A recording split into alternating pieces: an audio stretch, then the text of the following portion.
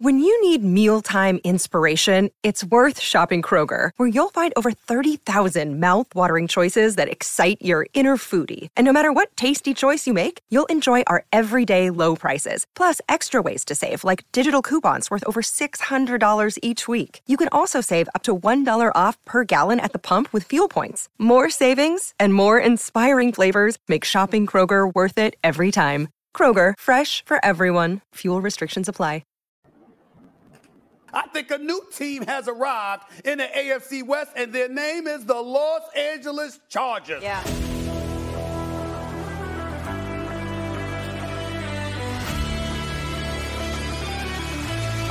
Herbert stops, launches deep. Jalen Guyton, he's got it! Herbert fires open, making the grab. Mike Williams down the sideline. 17-yard line, look out again. Carr, intercepted.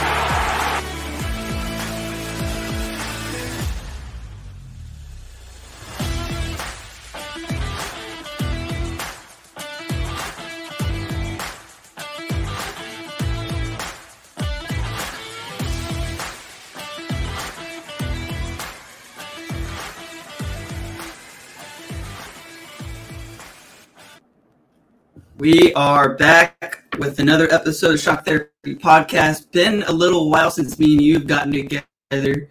You had an outstanding conversation last week with somebody that was pretty cool. I was laying out on the beach in Kauai, listening to the podcast. And dude, that was an awesome conversation with that guy. I really, really enjoyed what you did there. It was a lot of fun. Yeah. Yeah, thanks again for Tony James for joining me last week. It was funny how we kind of ran into him. I reached out to one of our followers, Brian Rick, who is very active on social media, big follower of the show, big follower of, I think, everything Charger related. That guy loves and bleeds Charger football. So reached out to him, and then he kind of just introduced me to Tony. I looked on his social media, and it just self-proclaimed Charger fan since '64, but you kind of have to take that with a grain of salt. You know, I think a lot of people say they're a fan of a team, but Tony knew what he was talking about. I kept joking with him. I think this guy has a photographic memory for Charger football. He made a joke on the podcast saying he doesn't remember his cousins' names. He doesn't remember his family members' names, but he'll remember everything that happens in a Charger football game. So loved talking with that guy. It was a really fun episode, and I was happy I was able to do it. You know, it was actually perfect timing that you had that conversation with him, because I brought 2 books with me to Kauai, and one of them that I purchased is called Tales from the Chargers Sideline, a collection of the greatest Charger stories ever by Sid Brooks. Sid Brooks, also known as Doc, was the Chargers equipment manager from 1973 to 2000. So I got to read his book, and basically this book is a collection of like really, really short stories. And what I would like to kind of do on each episode is read one of these stories. They're super short. They're usually like 3 paragraphs long, but it's all insight from his days with Dan Fouts through the 90s. Cool.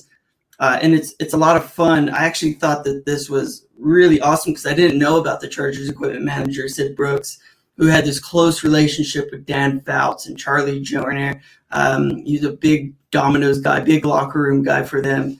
And he did a lot to help the Chargers win. You'd be surprised some of the sneaky things he would do to the opposing team's locker room and all kinds of weird, crazy stories. So I'm going to go and start with reading one of these. This is probably going to be one of the longest ones that I'll ever read, but this is like, it's awesome. So this is him joining the Bolts. My secretary, Scotty Culleton, laid the sports section of the Colorado Spring Gazette across his desk at the Air Force Academy. He says, "Look inside this article, Sid. The San Diego Chargers are looking for an equipment manager. Why don't you apply?" I bent over the shoulder and read the article. "I'm not an equipment manager," he said. By January 1973, I was eligible to retire after serving 20 years in the Air Force. A career in civilian life was on my mind. My job title back then, he was a non-commissioned officer in charge of the Air Force Academy Cadet Athletic Supply Branch. So he handed out basketballs and things like that to the Air Force. So he backed away from Scotty, shaking my head. I don't even know how to put on a face mask onto a helmet. I believed my chance of landing a job in the NFL was little to none, and I refused to dwell on it. If you could persuade an Air Force major not to argue with you until it becomes a bird colonel and get away with it, then you can handle a bunch of athletes and coaches. Scotty insisted, "You're right for the job." She sent me my resume to the Chargers in spite of my protests. 3 days later, I was aboard a plane on my way to San Diego for an interview after receiving a phone call from Bob Hood, then executive assistant with the Chargers. So I'm going to read a small excerpt of this book every single day because I really thought that his insights on this game were awesome, but he didn't even apply for the job. He had somebody else apply for the job for him, and then he ended up getting the job after they interviewed like 200 applicants. So I think it's just kind of an awesome historical Chargers thing that I think would be like a fun addition to our podcast. So that'll be like a fun thing that we do. Like I said, this is one of the coolest books I've ever read historically about this guy who passed away in 2007, kind of on a freak accident. But it's going to be a lot of fun. So I'm looking forward to bringing that in. Cool. Anything Charger related, I'm for it. So, yeah. And the equipment manager is a thankless job. You don't think a whole lot about it, but it takes a lot to get these guys fitted and dressed and comfortable come game day, because you don't want them thinking about their equipment come game day. And equipment managers have to put a lot of work in leading up to that. So. Well, like I said, he was more than just an equipment manager. He would do things like send he called them little spies, his ball boys, basically, into the opposing team's locker room. And he would like steal whatever was written on their whiteboard, and they take a photo and bring it into the other locker room and show them the plays that they're talking about and their game plans and all kinds of just crazy stories that this guy has for, 30 years working for the Chargers, basically 28 years, 27 years. And the guy just seemed like a really, really cool dude. His stories with Dan Fouts are awesome. Some of the hazing things that the Chargers old players used to do. Cool. Yeah, it is. It's going to be a lot of fun. And I'm really looking forward to bringing this to everybody, because I had a blast. I read it in, I want to say, like 8 hours, like nonstop on the plane ride. Like I started on the plane ride to the Seattle, which was my connecting flight to Kauai. And then from Seattle to Kauai, I read the entire book nonstop, and I was just glued to it. So it'll be a fun addition. But as we kind of move past that, we got a game to talk about, right? Yeah. Football things are happening. It's great. Yeah, I almost forgot football occurred. So let's go ahead and talk about our preseason matchup with the Rams. Let's talk about some of our, some of the great things that we saw. Overall, I think that there was more good from the game than there was bad. Like, I actually really liked what I saw from most players who ended up playing that game. So kind of tell me a little bit about your thoughts. I think the first talk about Michael Bandy coming out of nowhere and just having a terrific game. Let's go ahead and talk about that a little bit and tell me what your thoughts were of that game. Yeah, I think first, I was just so excited that football was back. So I tried my best watching other preseason games. Just can't really get into it. I had it on because it's football. Didn't really care too much, but I watched this game twice. And I thought it was a good test for the Chargers, even though it is preseason. I think you saw from how the Rams kind of operated why they won a Super Bowl. They are so disciplined. They do not beat themselves. They are a good organization from top to bottom, and none of their starters played, but that doesn't matter. It's a good organization. It's a good culture that Sean McVay has built over there. I mean, I thought it was a good test. I think we're not quite there, but we have shown some positive signs. I think that you nailed it on the head. The one of the biggest standouts in that game, and a surprising star. I don't think a lot of people were expecting for him to show out the way he did was Michael Bandy. the guy was just a target magnet. I don't know how many targets he got, but he did haul in 7 catches for 73 yards. He had, I think, one of the best offensive plays of the game with that little whip route.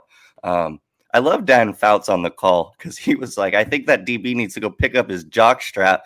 And I'm just sitting there on my couch laughing to myself. I love Dan Fouts on the call. I also love that LT is getting involved as the sideline reporter with the NFL Network. Love to see those guys. I think they just, you have Charger football, and the fact that Dan Fouts and LT are reporters, you got to have them on that game. That was fun. And then I didn't realize that Bandy was a San Diego product, played his college ball at University of San Diego for the Toreros, and he had an outstanding game.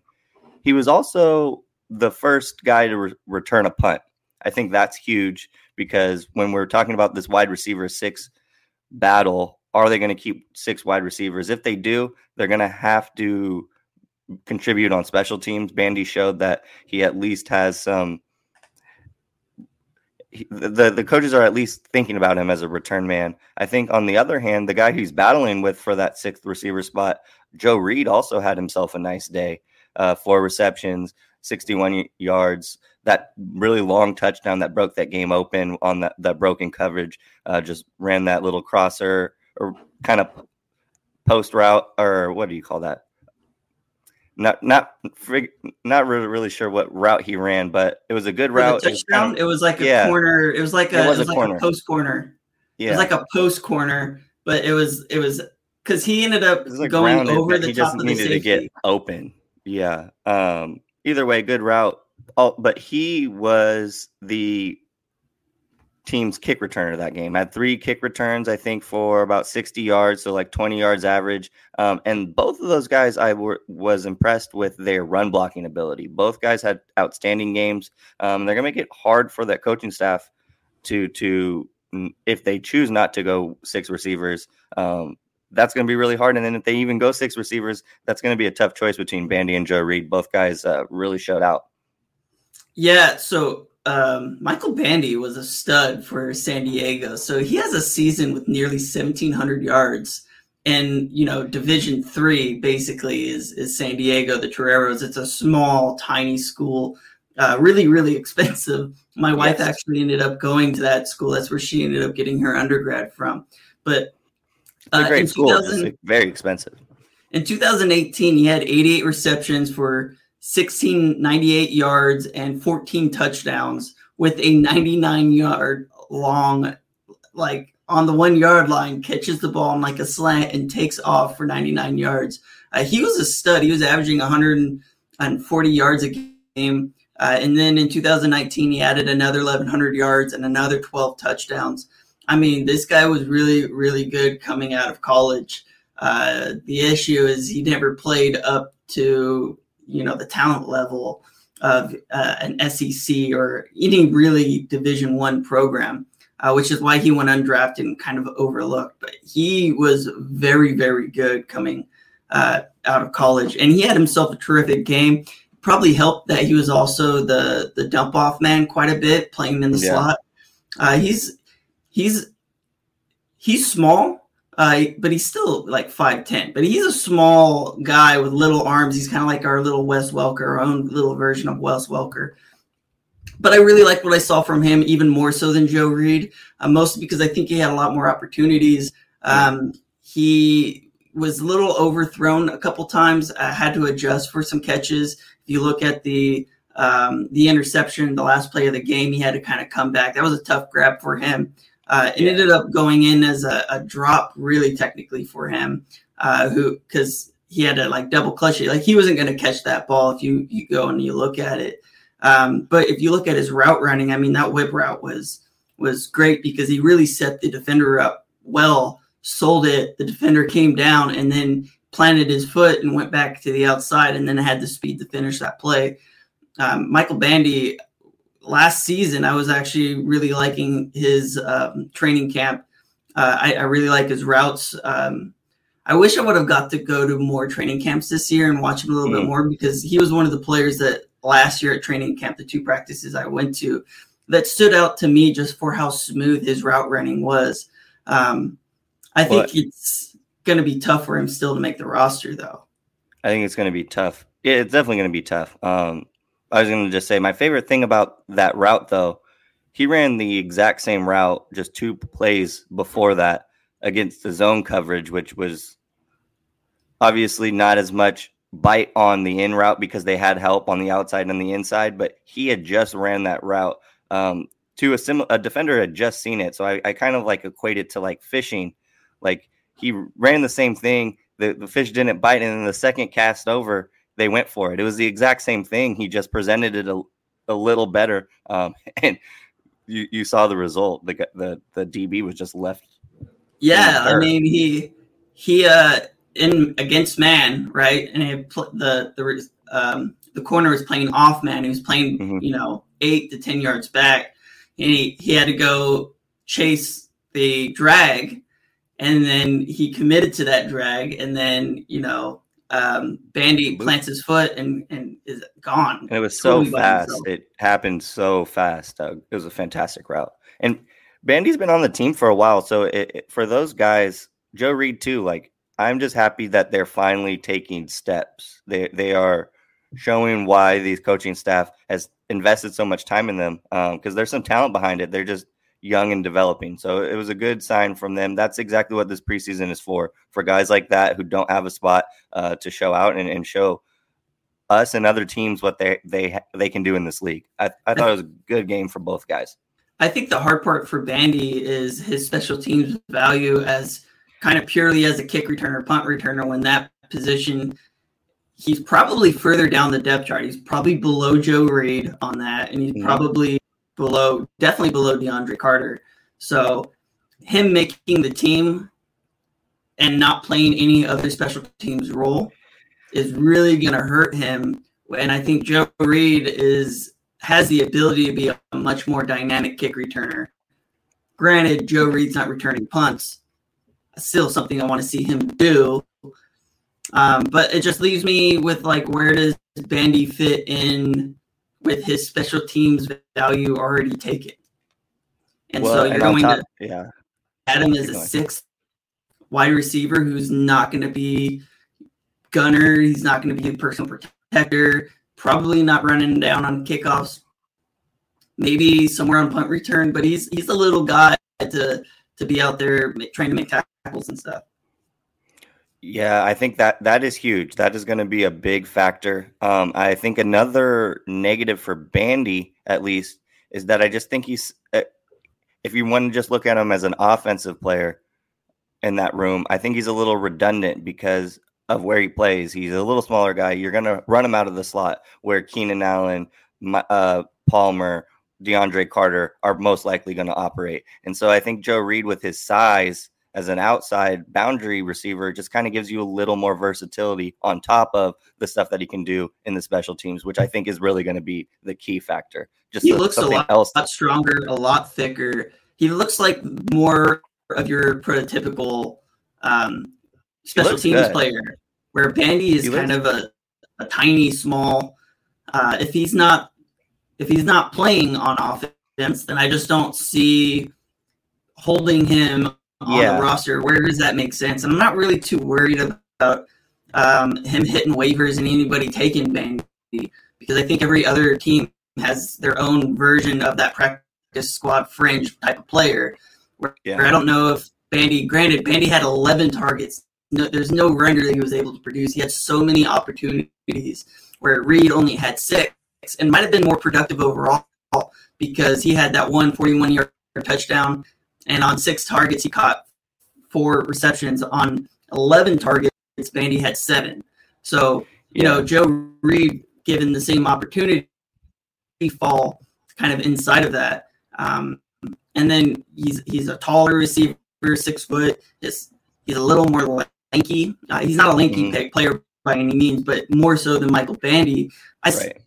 Joe Reed might have the edge there when you take away volume and compare the 2 players side by side.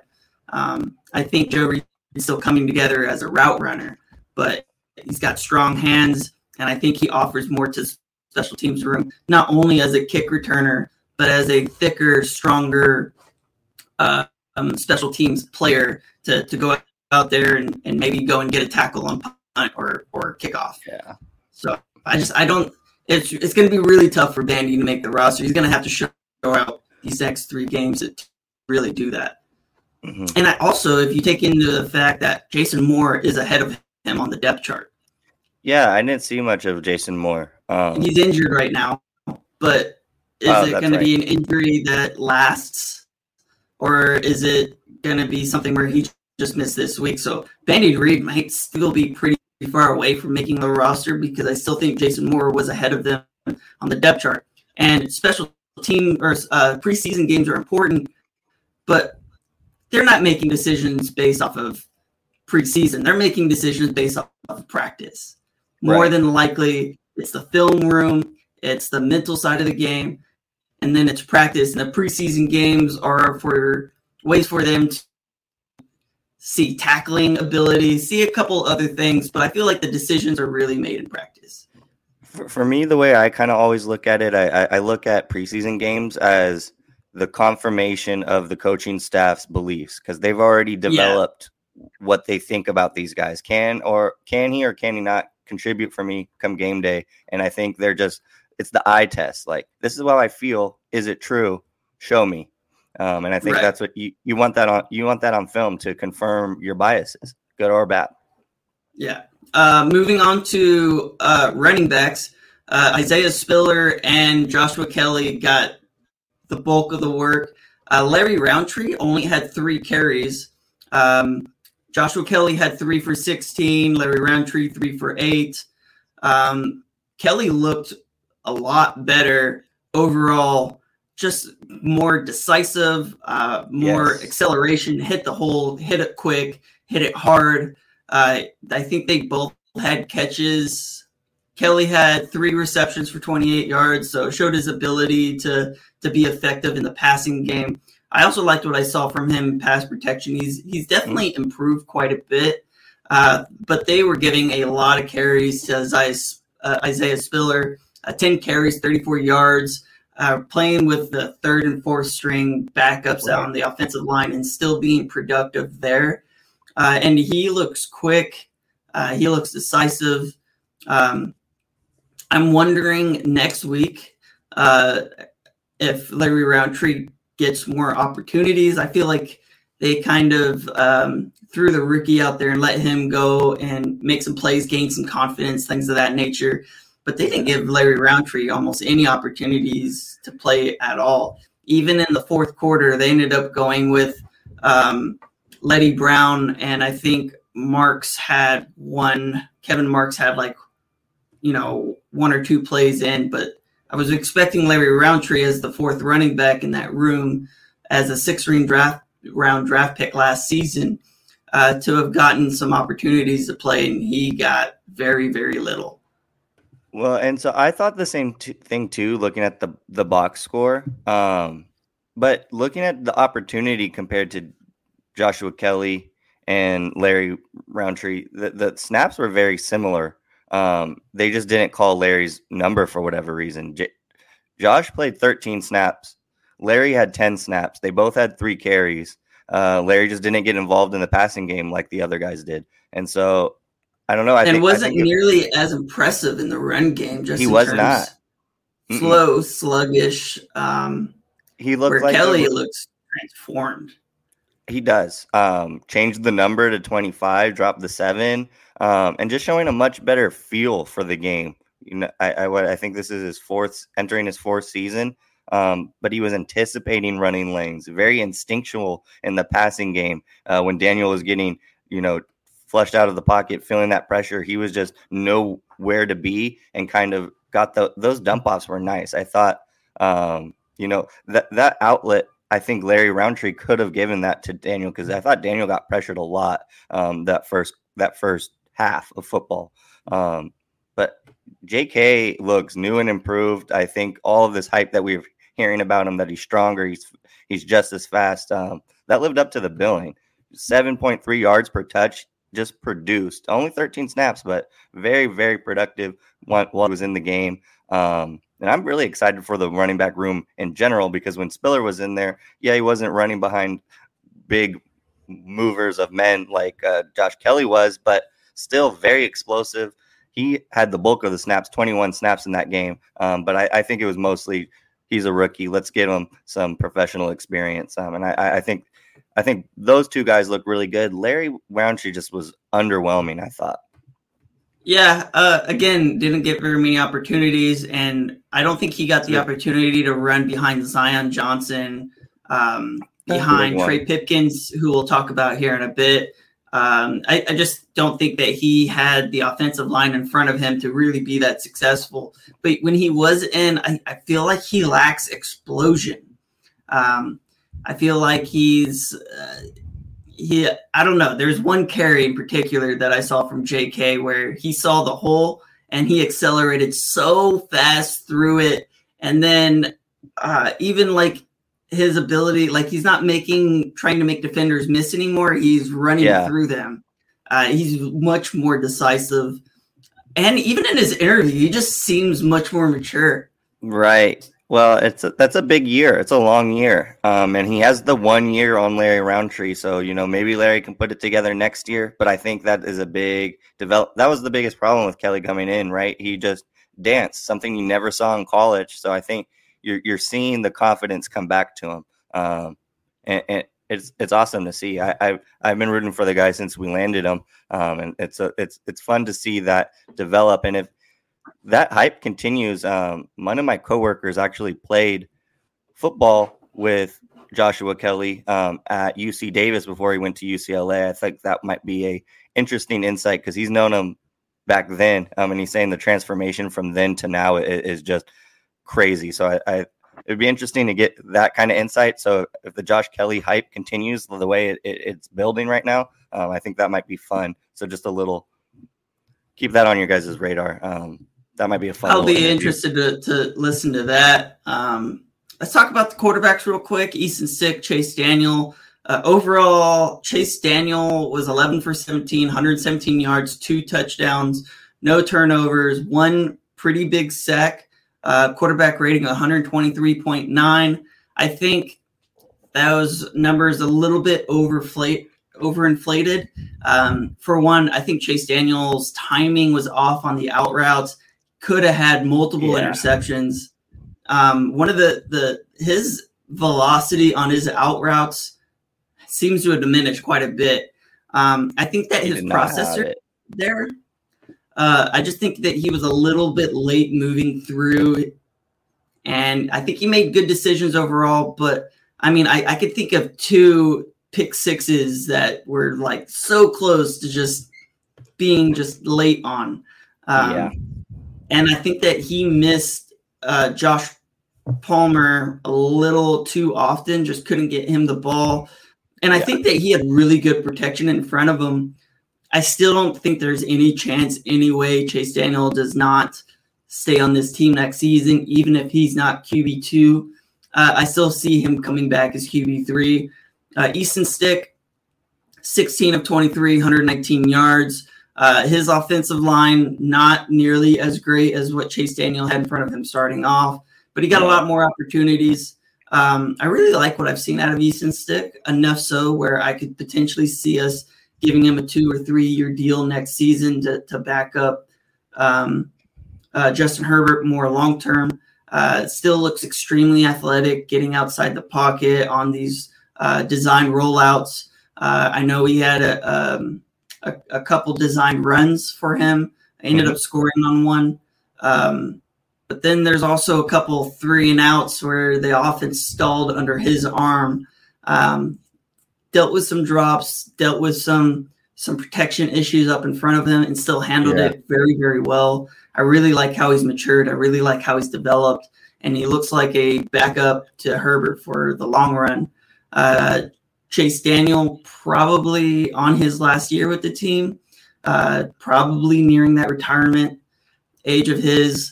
I think this is going to be his last year, at least with the team. But I really still think that Chase Daniel offers enough in terms of the processor, in terms of the leadership capabilities, in terms of just having somebody to bounce ideas off of, and to help bring really a young, under the age of 25 quarterback room and he's kind of the veteran presence to the offense overall. I still see enough there, but I think Easton Stick is his velocity and his arm just seems to be way ahead of Chase Daniel, and I feel like the development is occurring. It's happening in a positive fashion for the team. Yeah, I don't think Daniel was a negative, but I did think, I don't know, I thought the operation for the most part was a little more efficient with Stick, even with those stalled out drives. I just thought he looked better, and you look at their stats, they're very, very similar. Stick just had a couple more completions, 2 more yards. He didn't have any passing touchdowns. Chase Daniel had 2, but he did have the 1 rushing touchdown. And then the interception, I think, is kind of fluky. I really felt like we were going to score on that final drive. It just had that momentum. It felt like we were going to get in the end zone to at least have an opportunity to tie it. And then the Rams just made a great defensive play. And that's what champions do. Like going into that game, a big focus for Staley was to win games any different type of way. And that's what the Rams have done for years and what they did last year and what got them into a Super Bowl. So they're just a grinded out kind of team and who won on a really, I'm not going to call it a freak play, but it was strange, right? It should have been a completion to us. It should have been a new set of downs. It should have been a 1st and goal set up for the game on the line. Didn't happen that way, but I liked what I saw from Stick. I thought it was his best preseason game, even though the stats don't really show. I thought that last drive, I want to say there was 3 drops, not including the bandy throw. Like there was 3 other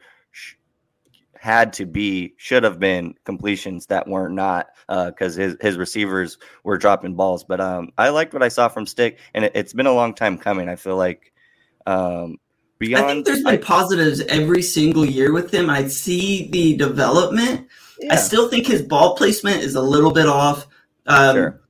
Both quarterbacks struggled with ball placement at times. They did. But overall, I feel like he carried like pressure in his face, getting outside the pocket, and even the processor, the all of those things where I was happy with, I was okay with.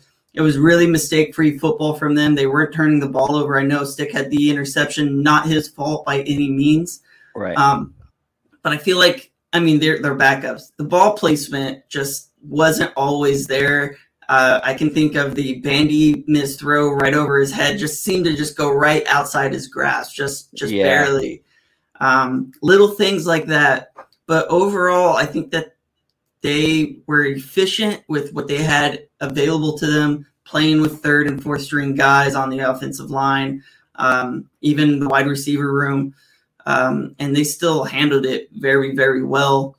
I was impressed for what you are looking for out of a backup quarterback.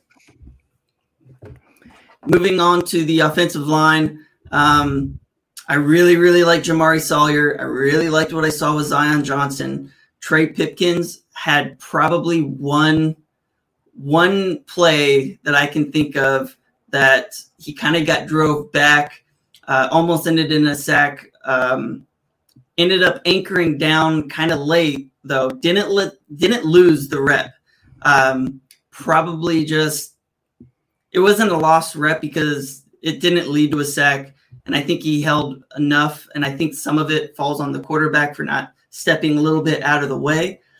But I saw enough from Trey Pipkins where I was like, okay, wow, especially in the run game. I think he really excelled in the run game. Sheath underwear makes the most comfortable boxer briefs I've ever worn. If you're sick of boxers that are too loose or briefs that are too tight, Sheath is for you. The most comfortable boxer briefs you'll ever put on your body. You see, their stretchy fabric is made out of a moisture-wicking technology. They're super soft, keep everything cool and comfortable, and right in place.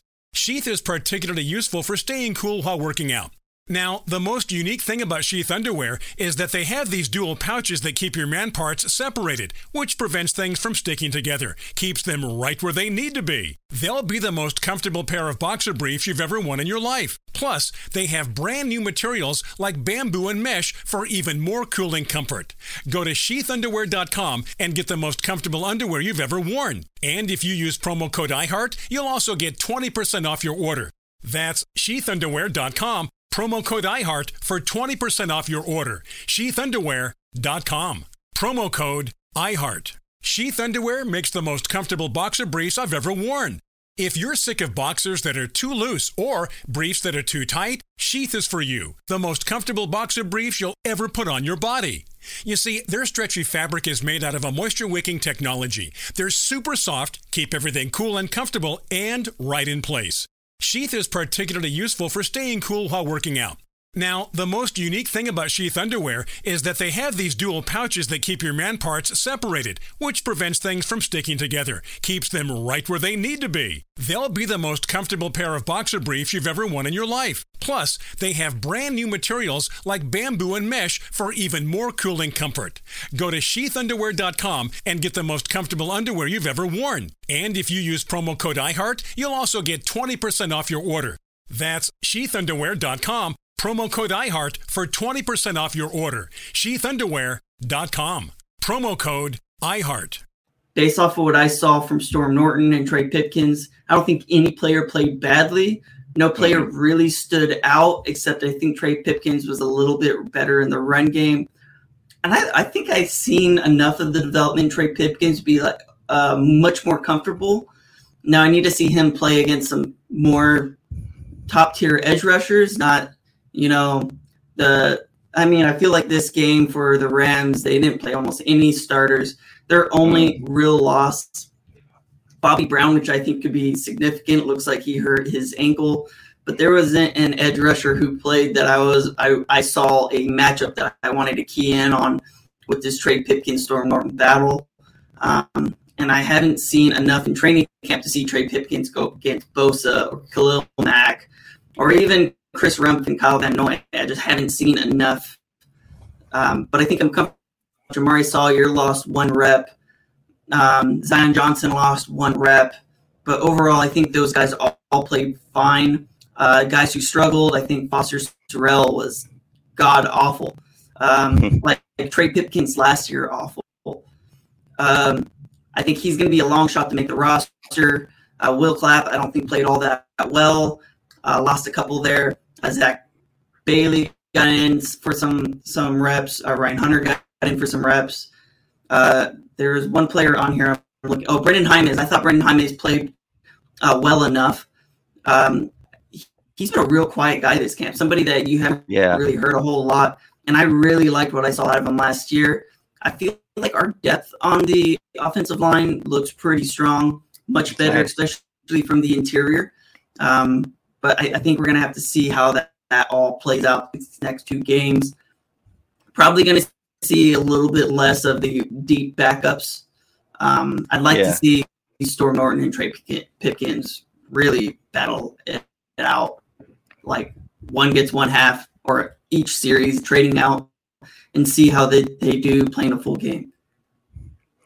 Yeah, it's tough too to evaluate a position like O-line, which is built on consistency, where the starters are going to play 4 quarters. And if you let up a pressure, if you lose a rep in a 4-quarter game, that's a phenomenal game, right? And so when these guys are getting 10 to 15 reps and we're saying, oh, yeah, there was one mistake, it's hard, right? You don't know how does that kind of, draw out over a course of a game. So that was tough. I didn't see anything that particularly worried me. I saw some bright things. I think between Norton and both Norton and what is his name?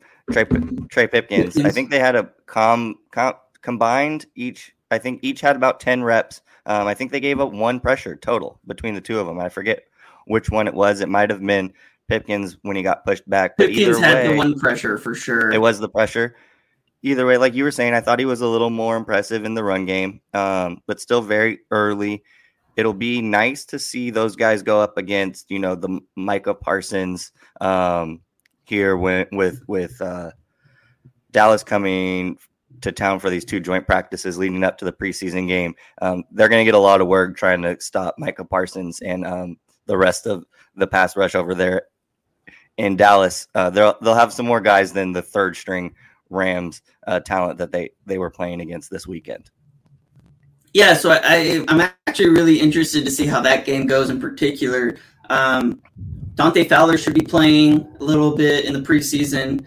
Terrell Basham might play a little bit in the preseason. I don't think DeMarcus Lawrence or Micah Parsons are going to play that game. And I don't know if Micah Parsons is going to play as a pass rusher as much this in the season. game. In the game, no, I'm not. We're probably not going to see them in the game, but we're going to get those reps. We're going to get Pipkins and Norton against those guys in practice, which is what I'm excited about. Yeah, and that'll be fun to watch. I've been so disconnected from football the last few weeks that I haven't really been able. I got to go onto The Athletic and read all of Daniel Popper's articles from 1 to 13 and see how that has panned out. Like I said, I really like Zion Johnson. Anything else you want to touch on the offensive line? No, not sure if you were going to get into fullbacks, but I did want to talk about the 2 fullbacks that played a little bit. Just for Xander Horvath for not playing fullback in college, I thought looked phenomenal as a lead blocker. And then on top of it, showed some nice hands out of the backfield. He only had the 1 catch for 1 yard, but I thought it was a tough catch. It was high. He had to go up and get it. Showed good body control to extend and go pluck that out of the air with the defender breathing down his neck. So I thought that was a tough catch. It was a completion. It's not going to wow you in the box score, but I thought it was efficient. And then he picked up the 4th down conversion the next play. But I thought as a blocker, he looked really well. He looked really good. And then Neighbors only got 2 snaps, I'm pretty sure. And one of those was a lead block for a touchdown where it was the read option by Eason Stick, and he put the dude on his ass. It was a great block. He was blocking in the other snap too. It wasn't as impressive, but it was like a 2-yard run from, I want to say, Roundtree, or maybe I think it was Spiller at that point in the game. That's still going to be a really good matchup to follow this season, is watching those 2 and see how that ends up panning out. That's going to be fun. But I was just curious, do you think the more play from Xander compared to Neighbors is because they just haven't seen as much from Xander? They know what they have in Gabe, or what? Or do you think that is kind of telling to where the depth chart is, that Xander got that much playing time? I don't think it's neither. I think it was kind of luck of the draw. I think both players only played like a total of like 6 or 8 snaps. Much. So that's going to be a battle decided purely in training camp. And I think it's 50-50 right now. It's just as similar as it is to Storm Norton, Trey Pipkins. In the grand scheme of things, I think that they have Xander Horvath for the next 4 years as a drafted player. Gabe Neighbors is a free agent come next season. I think Gabe Neighbors is on his way out. Even if he outshines Xander Horvath, I think you drafted him. I think he's athletic, he's developmental, and I think he's just going to be a much more fun, dynamic player and somebody that you can mold into who you want him to be for this club. Right now, Gabe Neighbors is probably a little bit better just in terms of him being in the league a little bit longer, being in the system a year longer. Mm-hmm. But you fully control Xander Horvath. You do not control Gabe Neighbors. So right. Gabe Neighbors next season, even if he is friendly with our quarterback, I just don't see him being around at the end of the season. It's just not in the cards. If you kind of look at the weather forecast, looks like rain for Gabe Neighbors. Yeah. Well, and it was a good run. Yeah, you can continue that friendship on another roster. Yeah, I wouldn't be mad if he stayed and we put Xander Horvath on the practice squad. I just don't see it happening. It just doesn't make sense to me. The two players are still so similar, just in talent level. I just don't see it when you control Xander Horvath and you can mold him into the player you want him to be. And then you can put, even if he's not ready, you can put Trey McKitty at fullback. You can use some options. of these dynamic tight ends to go and play different roles if you want that to occur. Let's talk about Jerry Tillery. All right, sure. Okay. Jerry Tillery still looks terrible in run defense. I know that he had a couple pressures. He was able to get to the quarterback. They used him as in the A gap right alongside, what was that, Christian Covington? Or no, Morgan Fox. They used Morgan Fox and Jerry Tillery side by side in the A gaps to start the game. And Jerry Tillery, I think one of the things that makes Jerry Tillery so bad, when he's taking on double teams, he has a tendency to turn his shoulder, and instead of staying parallel and like anchoring down, like he likes to get this huge, weird lean because he's so tall and he is big.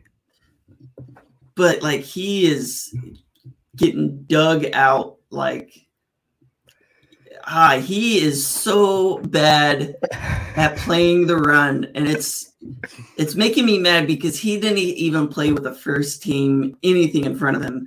No. You looked at the Rams offensive line and they were all backups, and Jerry Tillery is still getting driven off the ball.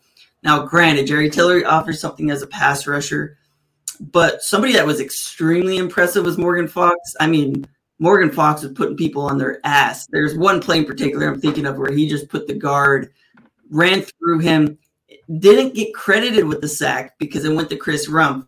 Right. He was right there, and it was kind of embarrassing to that guard.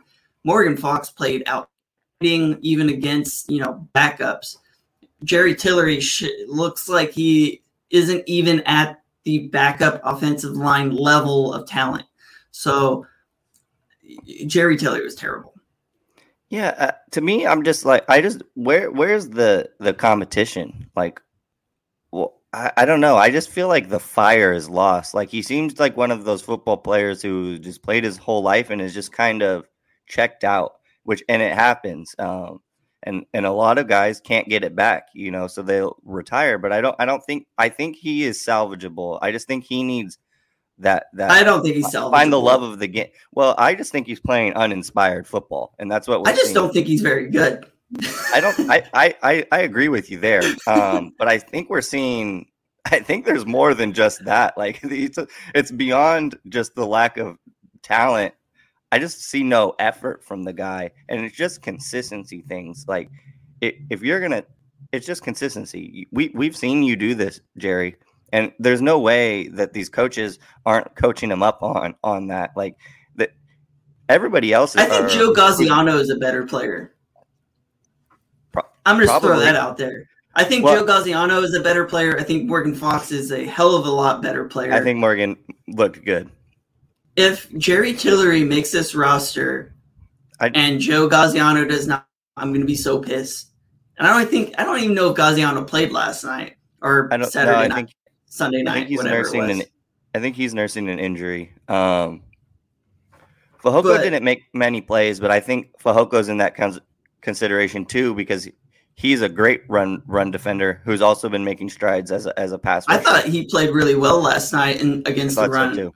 I thought he was really, really good. First play of the game, he ends up getting a stop there. His first play in the game comes straight through the line, makes a tackle for a loss. Braden Fehoko, I think, plays a little bit of a different position as kind of a true nose tackle. But any which way you want to cut it, Jerry Tillery should not be on this roster if you're fighting for a sixth interior defensive lineman. So if you're going to have Austin Johnson, Sebastian Joseph Day, Braden Fehoko, Christian Covington, Morgan Fox, and then Oti Ogbonia, that's six guys right there without Jerry Tillery that I think are all better and should be on this roster.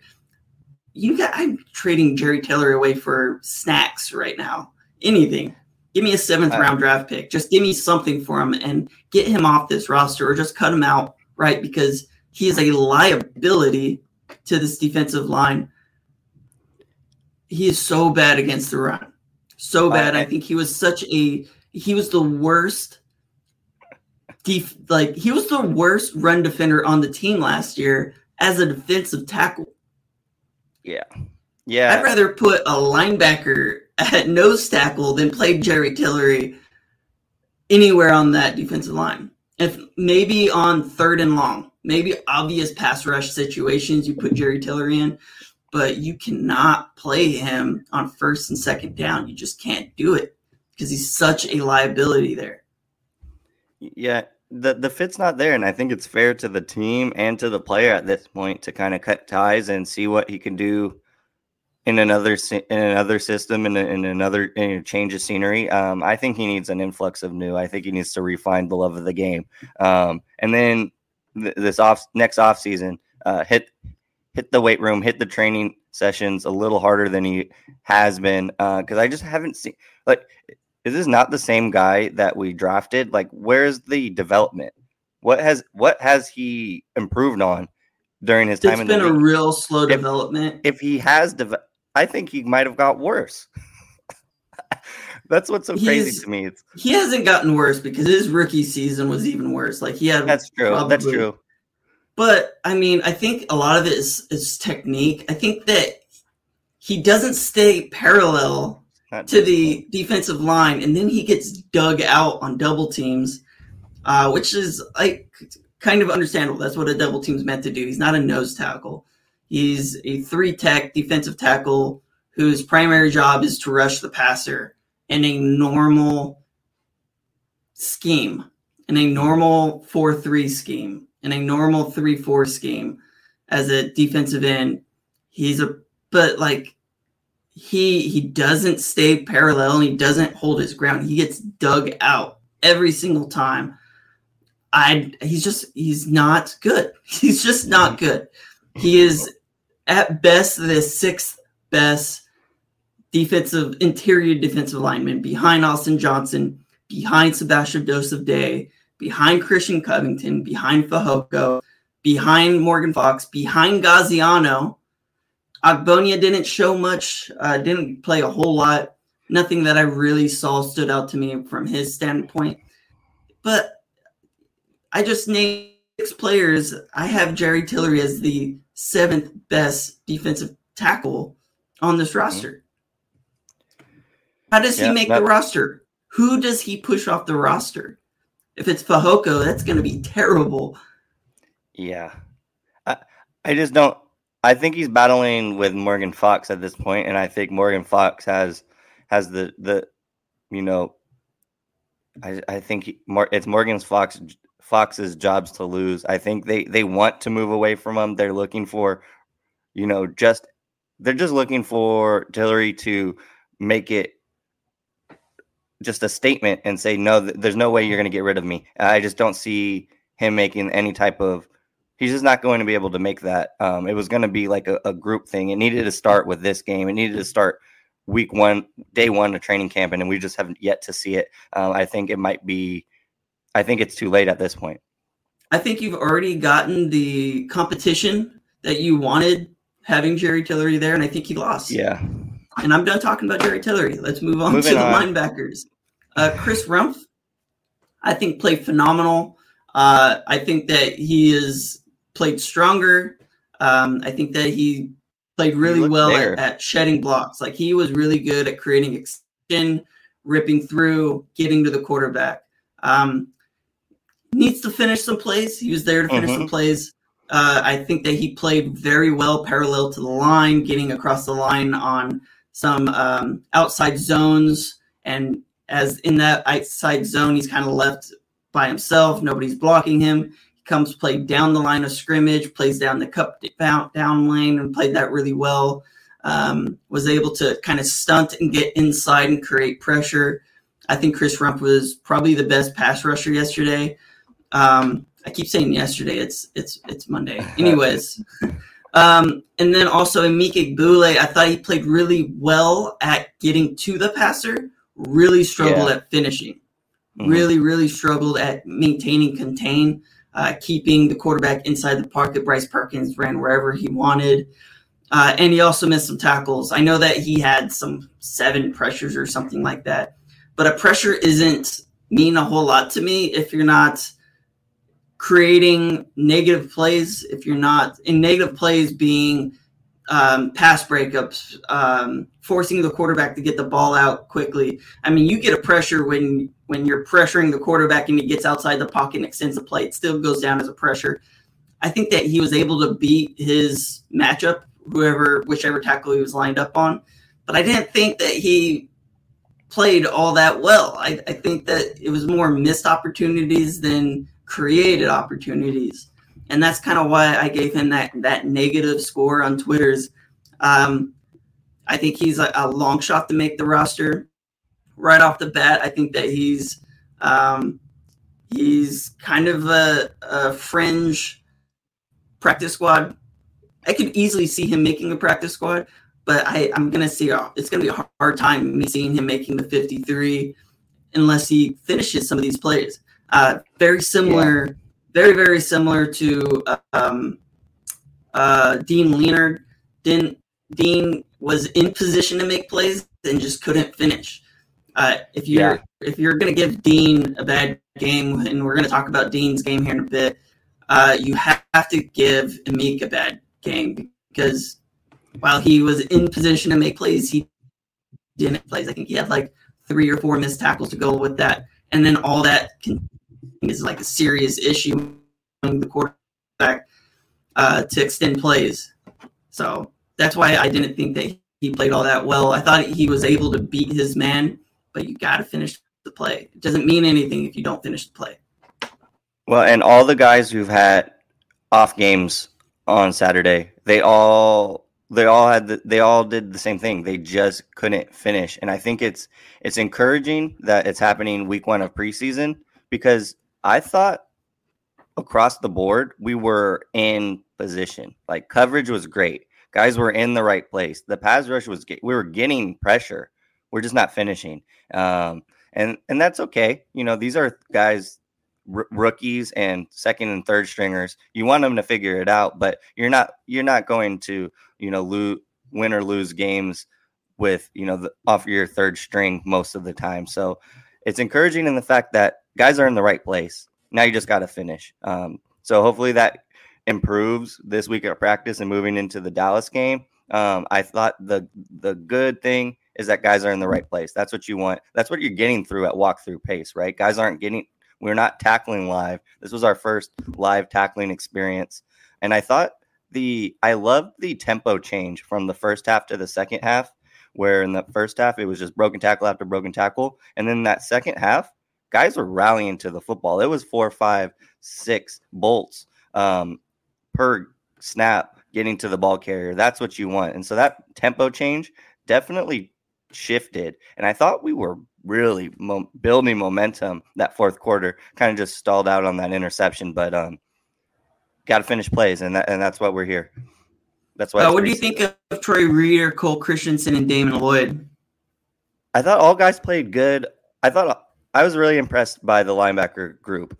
Troy Reeder was the first guy that kind of stood out to me. A guy I wasn't really expecting much of, but the fact that he's calling plays, the fact that he has the trust of Staley, that's big for me. Obviously, Staley knows a lot more about football and this team than I do from the outside looking in. So for him to have confidence in a guy like that, that gives me confidence as a fan. He had that big tackle for no gain on 3rd and 1 early in the game. I thought that was huge. Huge play. And he led the team with 8 tackles. I just thought he was a presence out there. I thought his coverage looked good. They didn't test him because he was just blanket back there. I thought Troy Reeder in particular was a darling that I wasn't expecting, and I thought had a phenomenal game.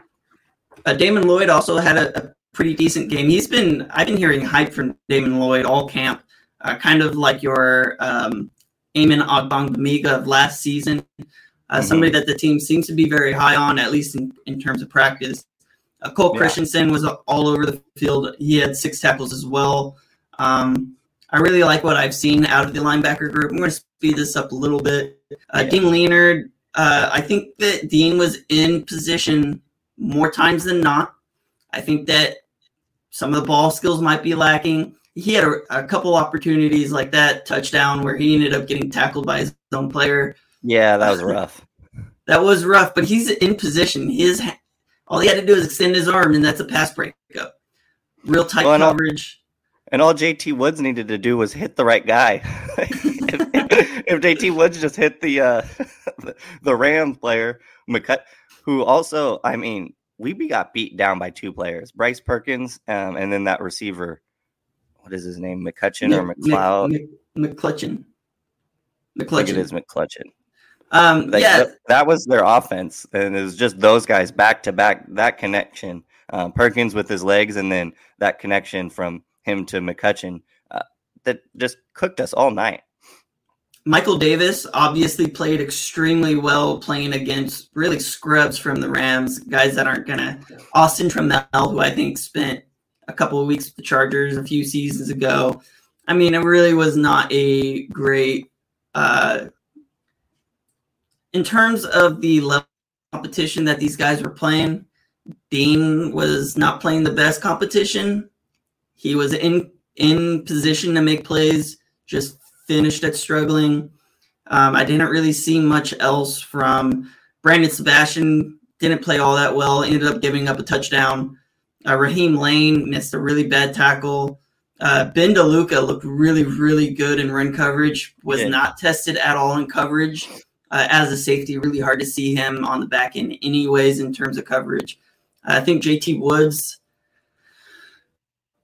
I'm going to come back to JT Woods because I do want to talk about JT here for a second. Keenan Hall really didn't stand out. I think Jasir Taylor looked really good playing in the slot. It looks like he's kind of more of a lock to make the roster in terms of the secondary guys struggling to find a roster spot. JT Woods is going to force the coaching staff to keep Louis Gilman and Mark Webb. I think that they're investing in JT Woods. I just don't think – I haven't heard enough from him at a camp outside of some tip balls that he's come up with interceptions on. I think that he's going to be a little bit more developmental this first year, just based off of what I've heard, what I've seen. Yeah. And he just seems to be a little bit behind the curve, more mental. We know that athletically he's going to be a phenomenal player, but his trajectory right now maybe a little bit under what we're thinking. So high probability that the Chargers keep 5 safeties to me right now. I think Alohi Gilman was probably one of the best secondary players we had all game long. Consistent, yeah. He is consistent, and I even thought that he played well last year. I've been hearing a lot of Mark Webb and JT Woods is going to force Alohi Gilman off this roster. I still think Alohi Gilman is our best backup safety over Mark Webb, over JT Woods. He's also been healthy. I think he missed like 2 games last season. I'll give any player 2 games. I'm fine with that. And I think that he makes plays. Like I liked Alohi Gilman quite a bit. Yeah. To me, he is our safety 3.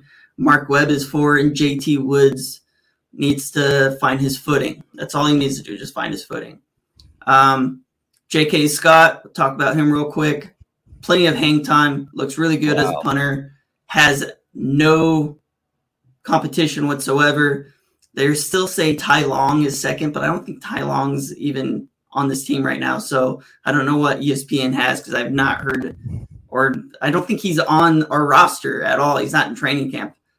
Dustin Hopkins, great. James McCourt, probably not making the roster. And then we got a little bit of kick return, punt return for Michael Bandy and Joe Reed. That's all I've really got. I'll let you close out on your final thoughts on some of these secondary players. Yeah. Again, I think, it's the same problem with the rest of the team. We're in the right spots. Just got to work on timing. I thought overall for the special teams, I thought our coverage units were good. The punt was the coverage team on punt has so much time to get down there, and I think they had too much time, and I think that's what Dean Leonard got.